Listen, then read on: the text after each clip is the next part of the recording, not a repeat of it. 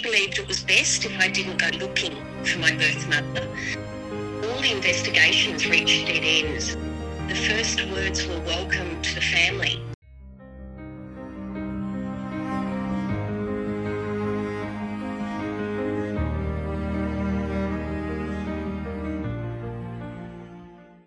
I met Annie through her half-sister Marcy, who you heard from in the last episode. She knew of the mother she shared with Marcy, but had gotten interested in finding out more about her birth father.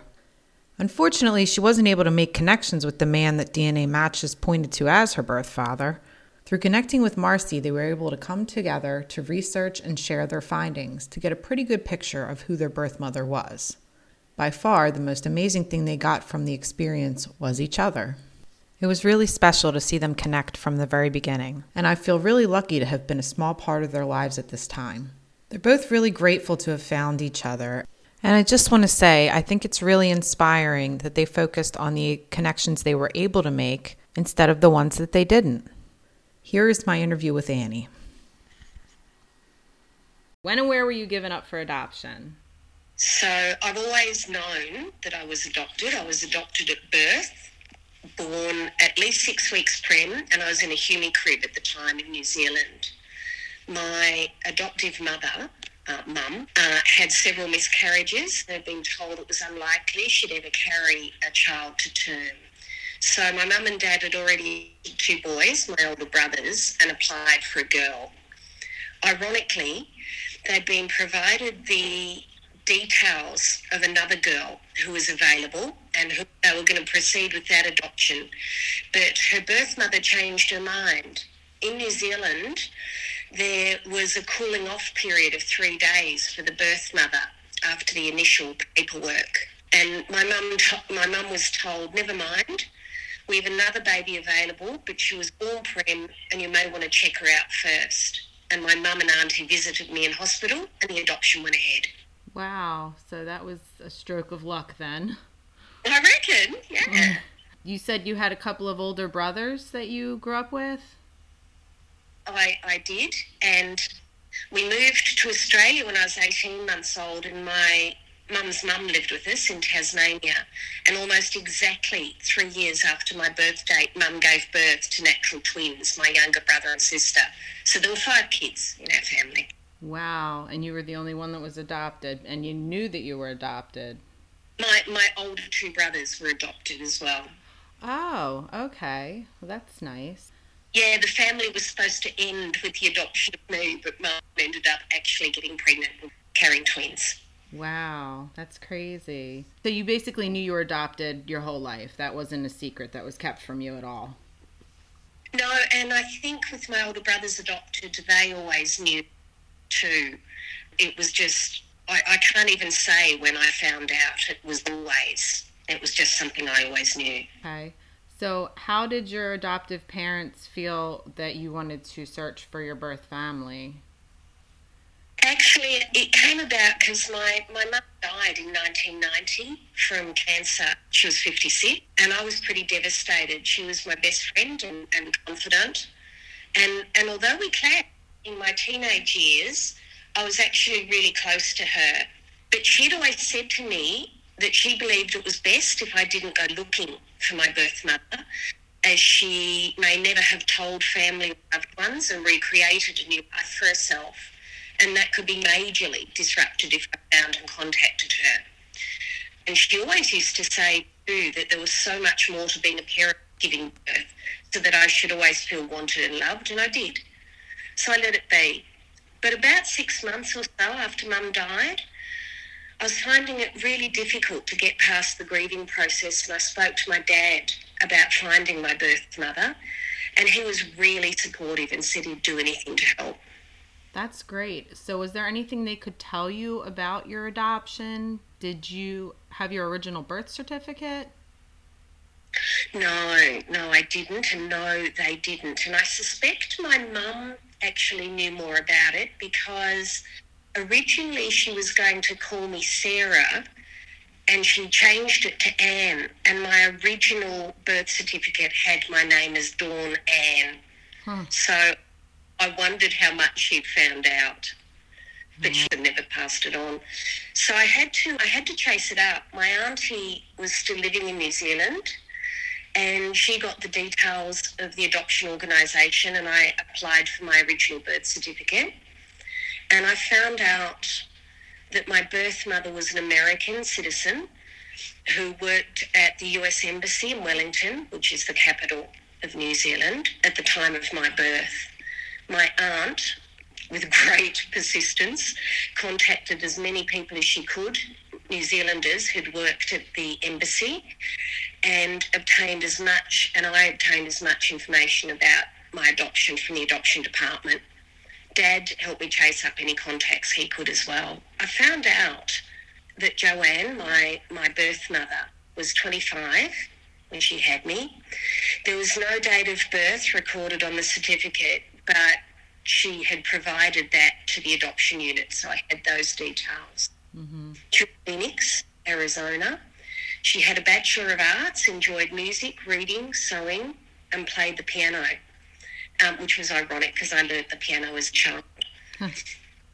And Joanne had a placement at the embassy in New Zealand as an executive assistant to the US ambassador. And she left New Zealand for a couple of months to have treatment overseas and returned. More on that later.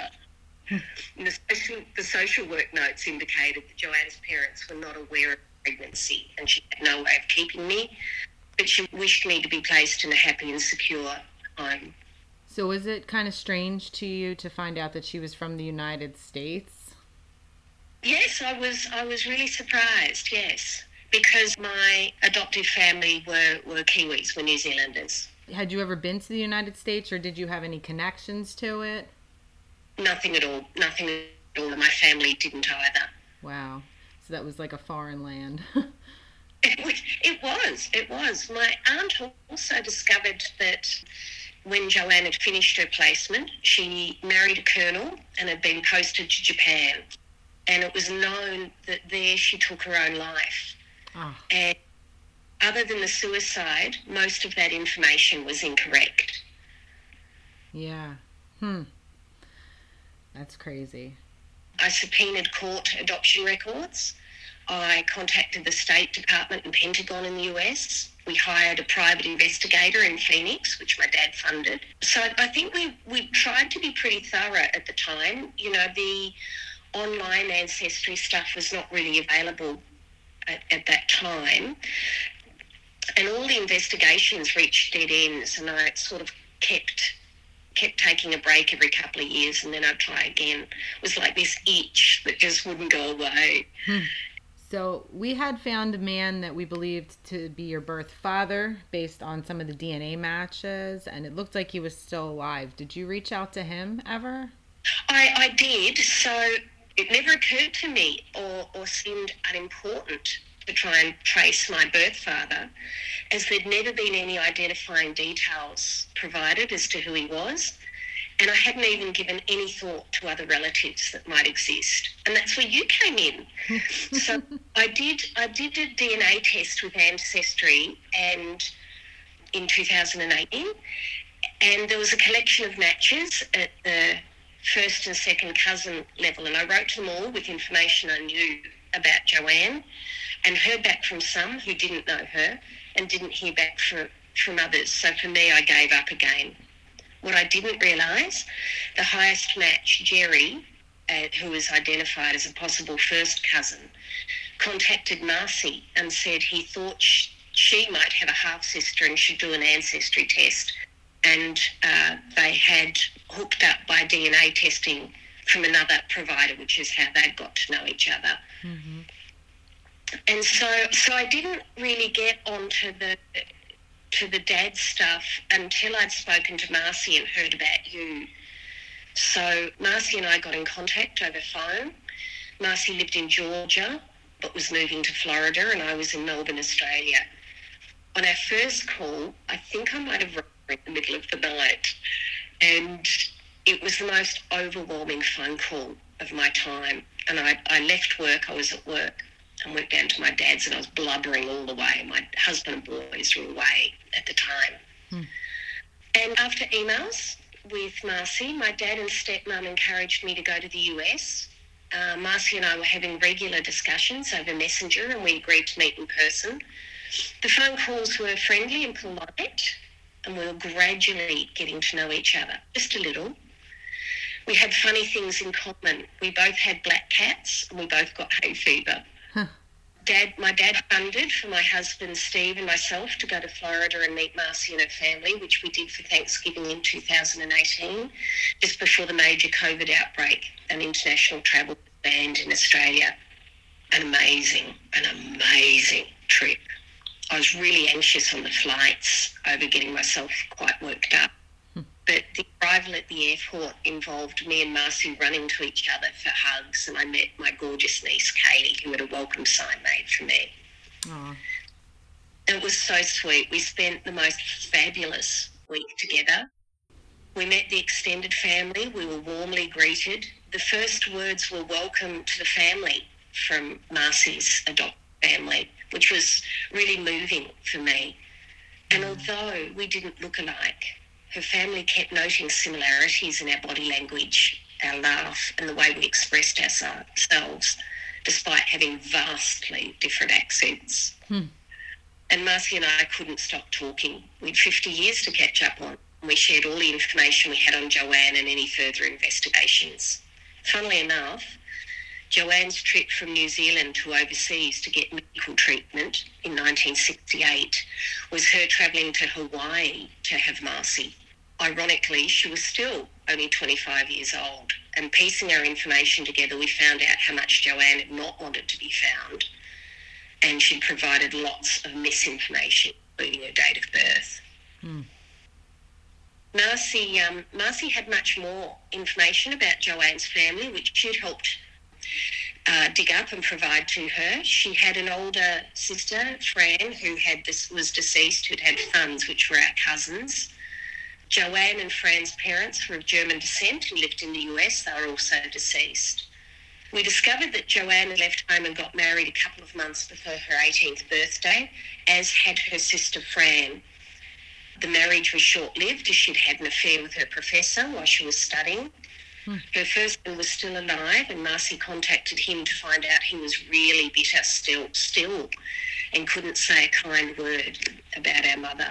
We surmised that when Joanne was working for the governor of California in the 60s, that she had an affair that resulted in her getting pregnant with me and getting a placement in New Zealand to hide the pregnancy and put me up for adoption.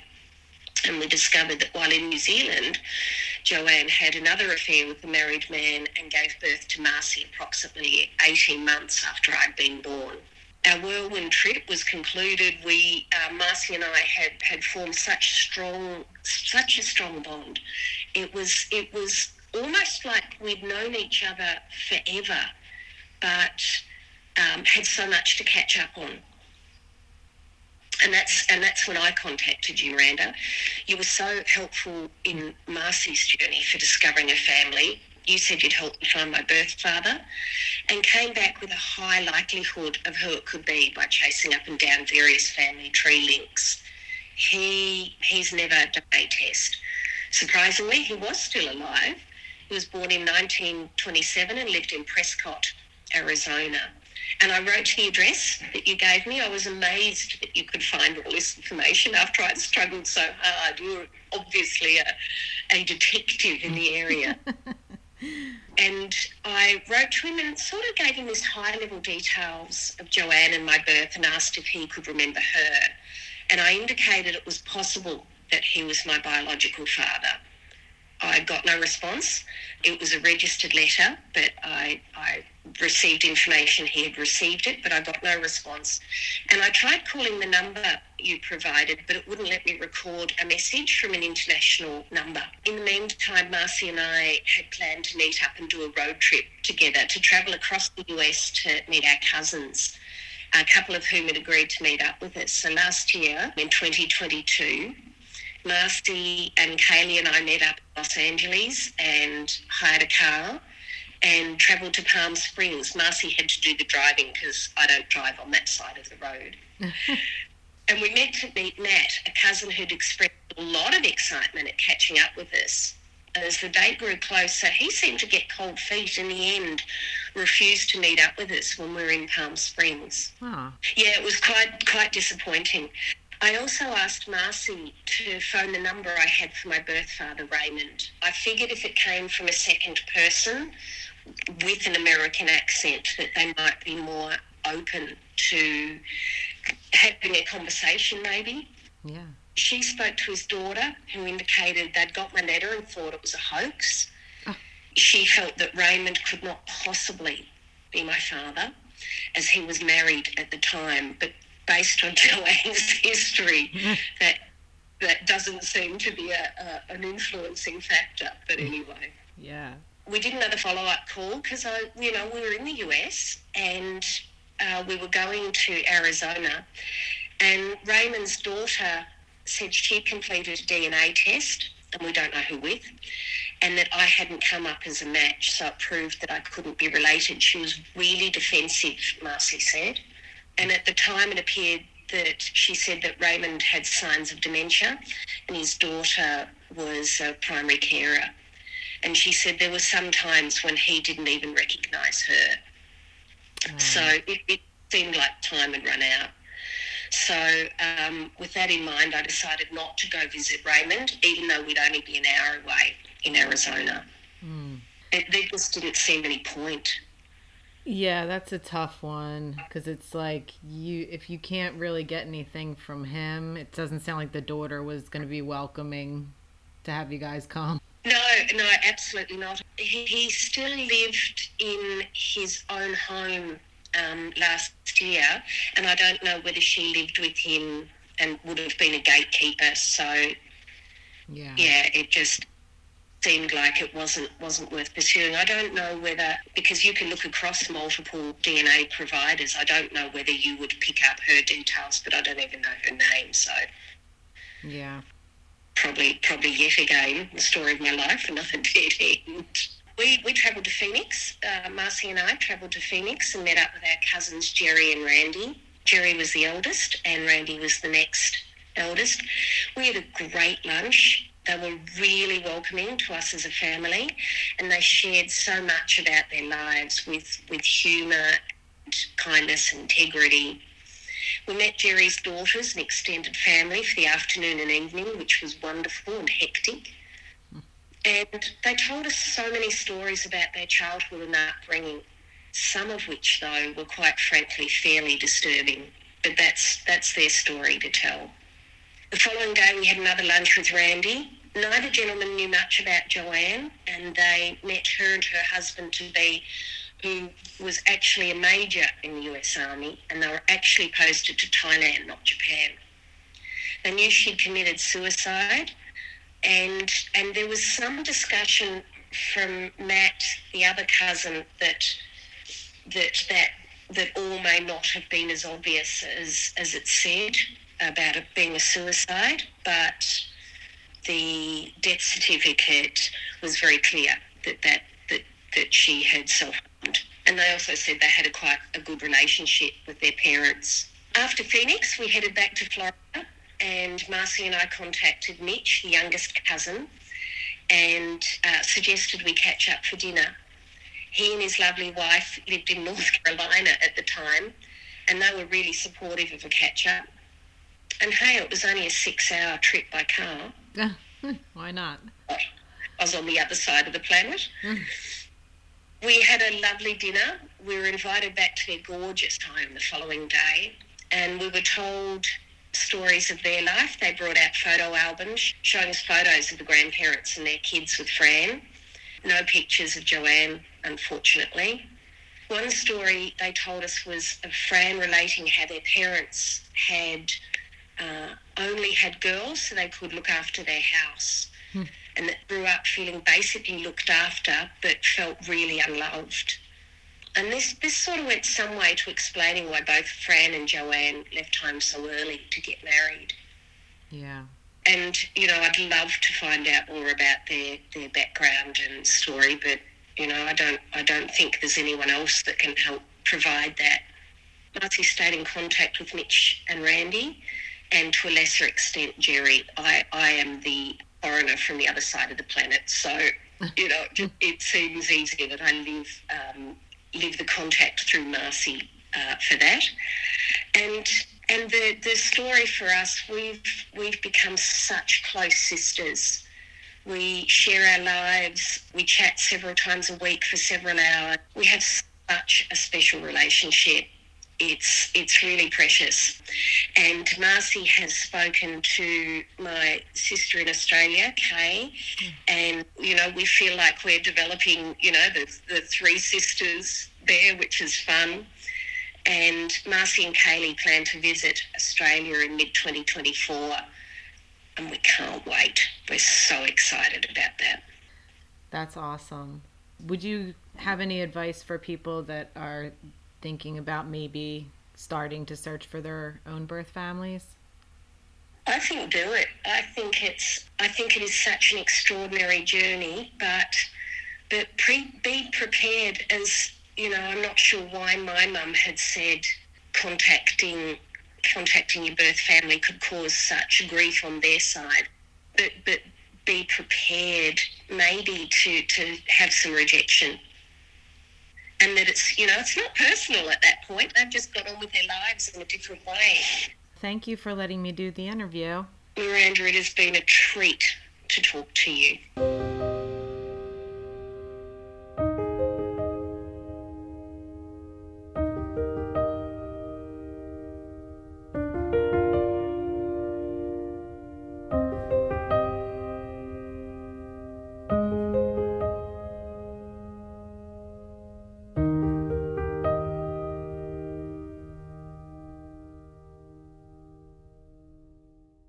If you or someone in your family has been touched by adoption and would like to speak about it, please email me at whathappensedafterpodcast@gmail.com. Also, please check out the Instagram for the show to see pictures of my guests that they were so kind to share from their reunions. Listen next time to find out what happens after. Thanks for listening.